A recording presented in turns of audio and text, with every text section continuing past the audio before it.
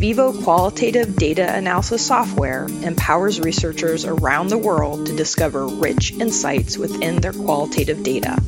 This podcast gives you unique insights into the methods, the processes, and the passions of researchers. Welcome to the NVivo podcast, Between the Data. Welcome to the NVivo podcast, Between the Data. I'm Stacy Penna, the NVivo Community Director. Today's podcast is with Nicole Eva, librarian at the University of Lethbridge. So welcome, Nicole. Thanks for joining me today. Thanks for having me. So for today's topic, we're going to be discussing whose research is it anyway on the differences between academic social networks versus institutional repositories. So my first question is, can you describe the difference between an academic social network and institutional repositories? Sure, thanks. Institutional repositories are really meant to be a long-term archive, an institution's output. So it's basically, it conforms to certain standards about preserving long-term access and being kind of a forever place to store someone's research.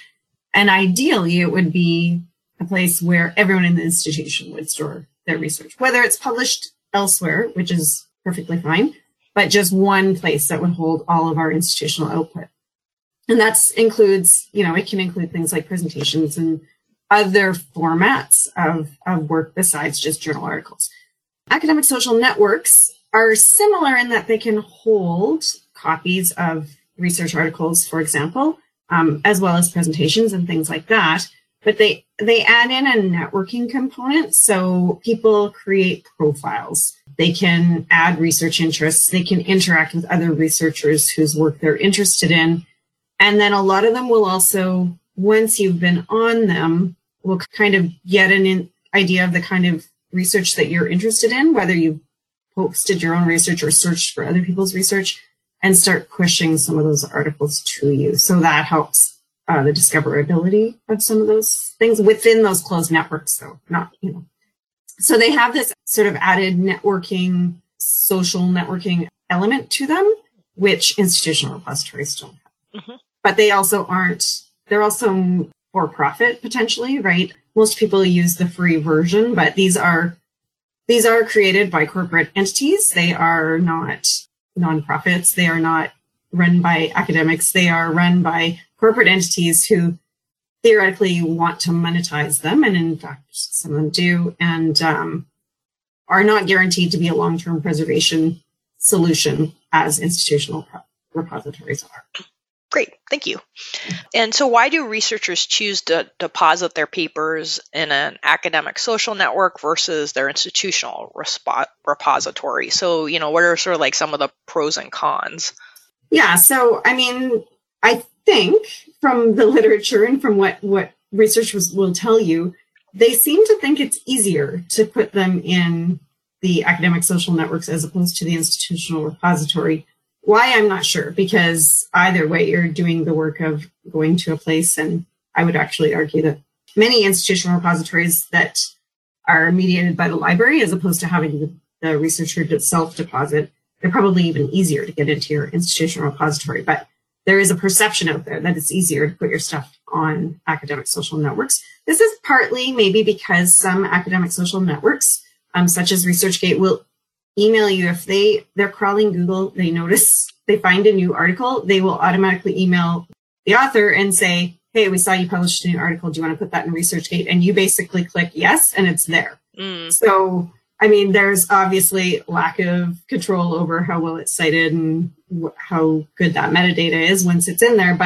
And of course, the copyright implications of that. But in that sense, it's easier. I think also that social element of it, right? That's a big draw probably for many researchers if they are using it as a networking tool, which some of them do. I think they think it will be more findable if it's in those places, but Google, if someone's Googling, it will pick up an article in an academic social network as easily as it will pick up an article in an institutional repository. So really the findability and discoverability would be no different between the two. Great, thank you. How does the research services group at your university oversee the institutional repositories? So we were sort of the scholarly communications group in our library, and we do have somebody from our own. We have an internal IT department, so we have a representative on that group from there. And so if we have issues with our institutional repository or we want to make improvements, for example, we added a citation generator last year, we just work with the IT department to make that stuff happen and make those improvements happen. We're using DSpace as our backbone of our institutional repository, so it is somewhat a little bit customizable. It's based on an open source software, so they can do all that technical stuff to make it work, and we can bring the ideas of this is what we'd like it to look like. So I'm curious, can anyone have access to the articles, or is it only people at University of Lethbridge can access it? No, anyone can access it. Anyone could go to our website or the institutional repository website and find these articles, open them, look at them, read them, download them. It is indexed by Google. So it's and indexed in many. There are like directories of repositories. It gets picked up by that, which is ultimately how it gets fed to Google. It also gets fed into our discovery layer. So we have a discovery layer at our library, which will pull out results from our institutional repository as well. Now, it's only U of L researchers that can deposit their work in our institutional repository, right? But anyone can access those works now. So when you say Google, does that, I'm just learning about this myself, so does that go into Google Scholar then? Yes. Yeah. So then I think, well, it will come up in the Google Scholar results, I think, is how it works, because Google Scholar is the one that's indexing these directories of repositories, right? That pulls those results out of there. I think is how it works, to be honest. That's sort of a vague idea too. How I do know if you do a search, it works. That's all I need to know too. Yeah. Well, and so is this a common practice across universities that it's open source? So, okay. Yeah.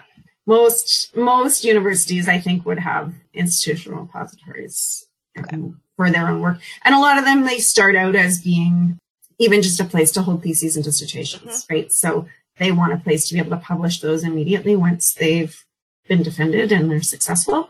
And so that is, of course, one big element of our own institutional repository. But then we also have faculty papers in it as well. Excellent. Thank you. Thank you for clarifying some of that for me. So you did a study in regards to this, looking at the difference between the academic social networks and institutional repositories, or at least the one at University of Lethbridge that you have. Yeah. And what were the methods that you used for that study? So basically I went to both academia.edu and ResearchGate, and those are the two most prominent ones, especially that will hold full text copies of the articles. And you can search by institutional affiliation. So I searched for University of Lethbridge content in both of those places and then exported those lists into Excel.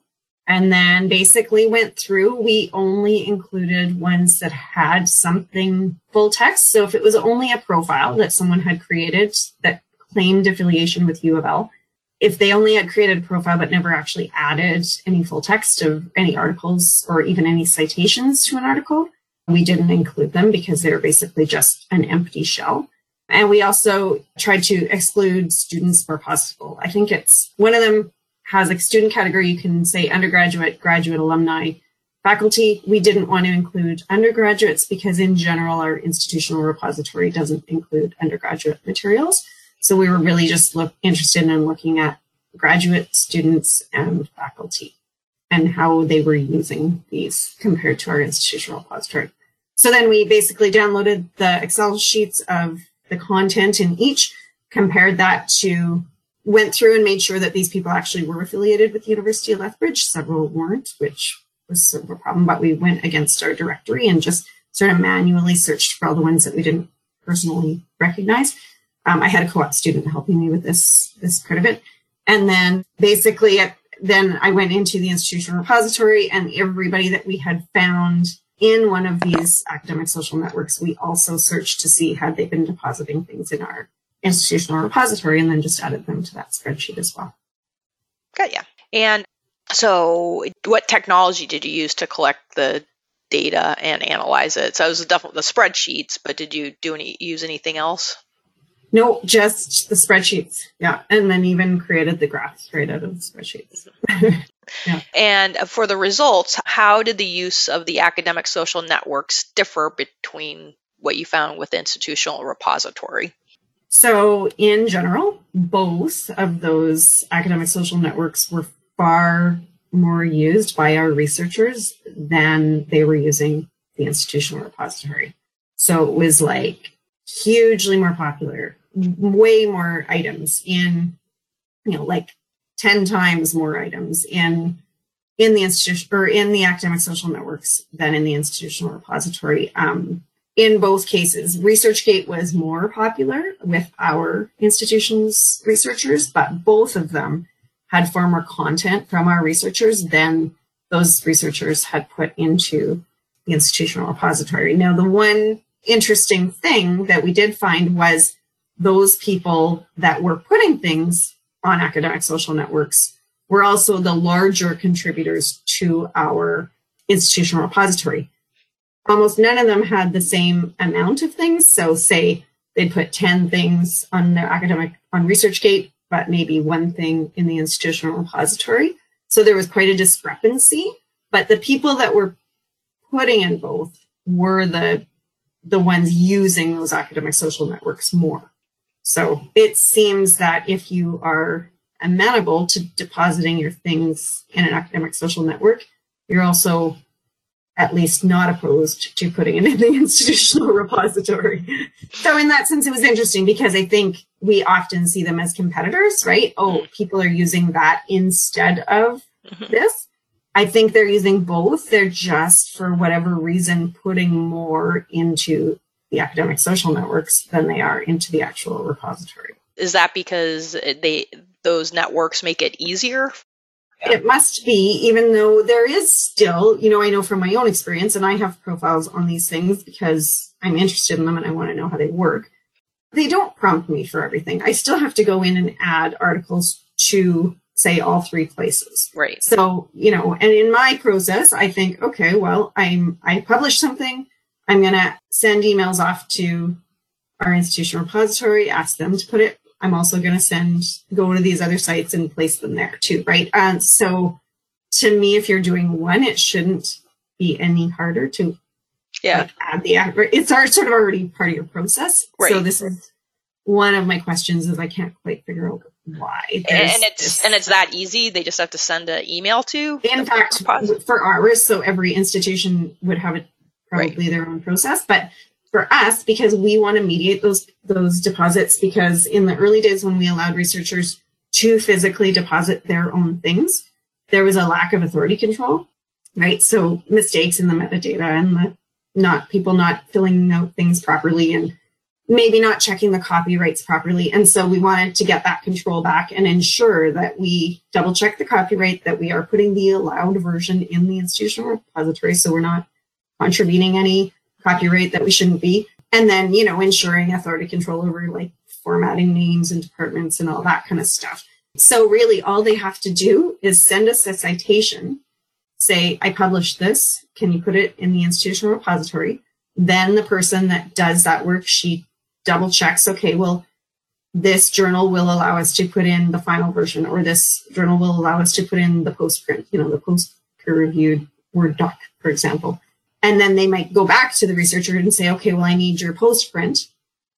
And so as long as they've kept that, they just have to email it back. And that's literally, it's like 2 emails at most, right? Okay. And maybe that's part of the problem, is that people lose track of those post-prints somehow in their process. But theoretically, that's also the version they should be putting on ResearchGate or academia as well, right? So it makes me think that part of the reason they're using those social networks is they don't care about the copyright implications. Well, yeah, because that was my next question, was about that quality control when you're using like the different items you just mentioned when you're working with the academic social networks versus the institutional repositories, which you just sort of went through. Yeah, and I mean the copyright thing is a real concern because they could get into trouble for posting the wrong version. Mm-hmm. And so, to me, it makes way more sense to rely on us to do the work of ensuring that, because, only if you work in copyright do you have any confidence around areas of copyright. I don't even want to check it myself. I send it to the person from our institutional repository to check it to make sure. And I think maybe there's that fuzziness there that they feel like, well, I don't want to have to worry about. They don't have to worry about it with the institution if they're doing it with the institutional repository because we check it, but maybe that message isn't getting out there. We certainly don't check the quality of the paper. We pass absolutely no judgment on the things that they're putting in there, right? If you publish an article, we'll put it in there. We're not going to read it and make sure it's good or not. Yeah, you're not a review board like that. Yeah, it's exactly. Just, we're this is institutional output. We're gonna support it. And much like ResearchGate, you can put anything you want as long as you're affiliated with the U of L. But there is that piece of it that we're a little bit more careful, I think, about. I mean, ResearchGate and academia will give you a message, make sure you have the copyrights to this before you post it. And people probably just say yes, and post it, whether they check or not. Yeah. We'll take a short break from the podcast episode. You can find Nicole's article on the Open Access Research Repository website called Opus at the University of Lethbridge by going to https://opus.uleth.ca.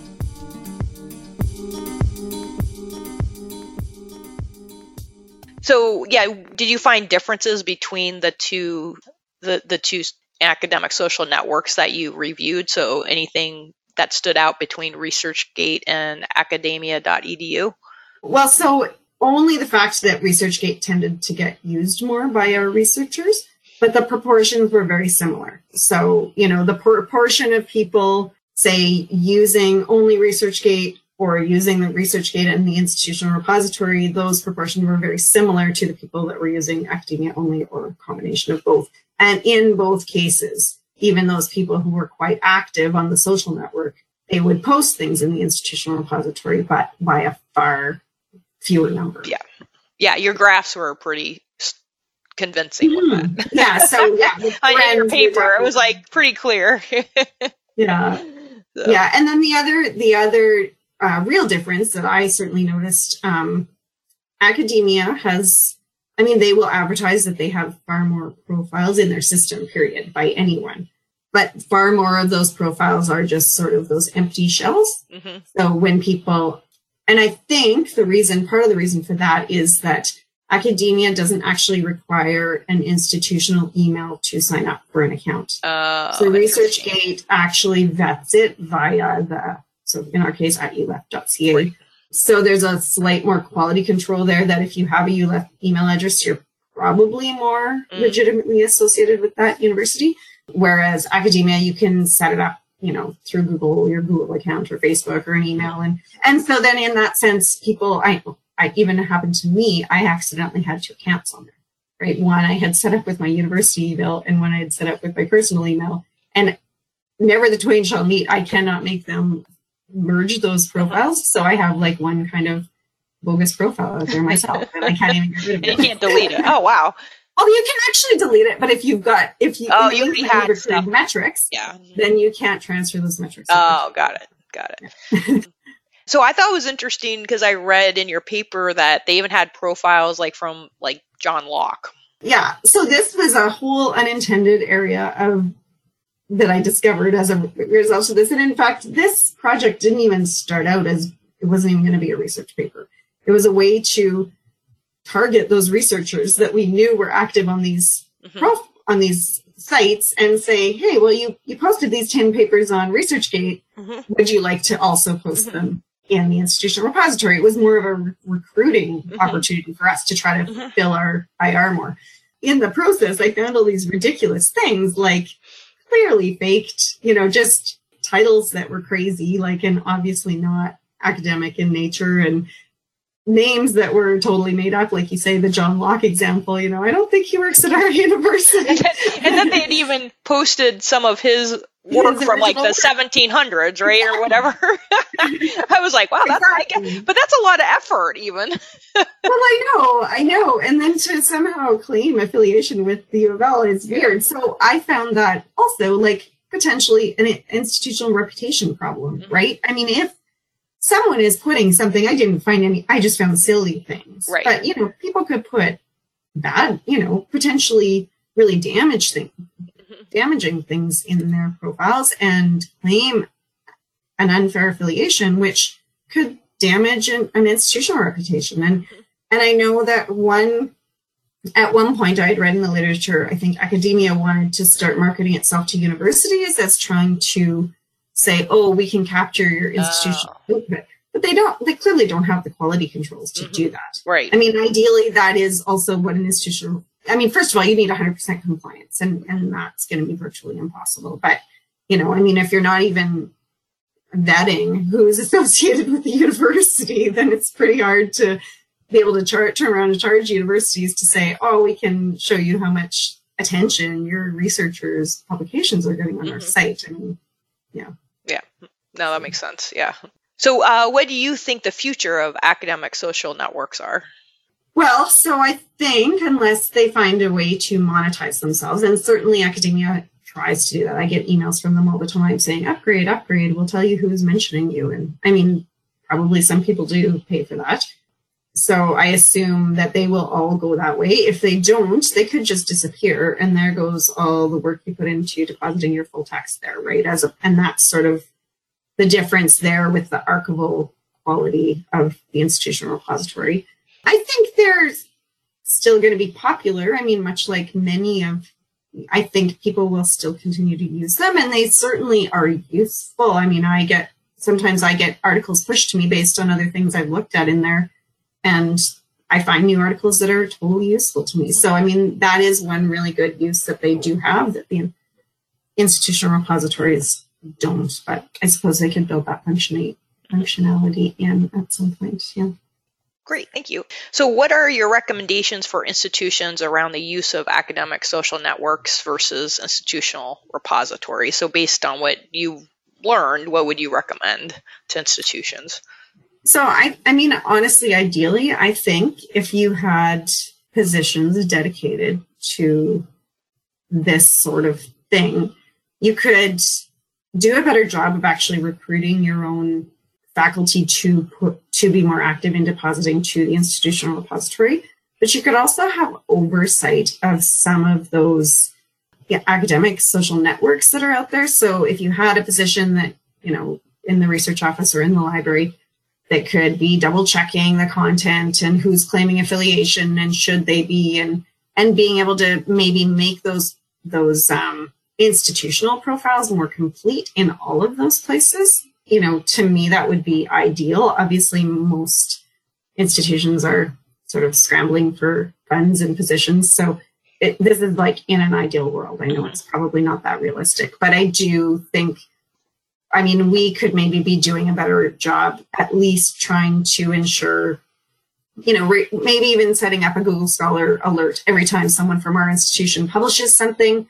We automatically send them an email and say, hey, do you want to submit that to the institutional repository? And at least have a tighter control or a more, not control, but a more comprehensive set of data in our own institutional repository that better reflects our own researchers' output and is more complete, I guess. Yeah, because I think I read that you even changed the name of the institutional repository? Yes, because we often said, well, institutional repository, that sounds very institutional.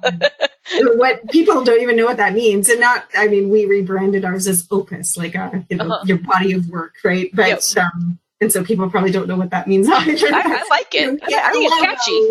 And it gave us a chance to talk about it again, right? We established our institutional repository in 2007, and the last time I arrived in 2008. And then right around 2008, 2009 was when we were doing a lot of concerted promotion of it, right? So going around to all the faculties and departments, really talking about it, putting out some brochures about it, explaining the benefits, explaining that we had this thing.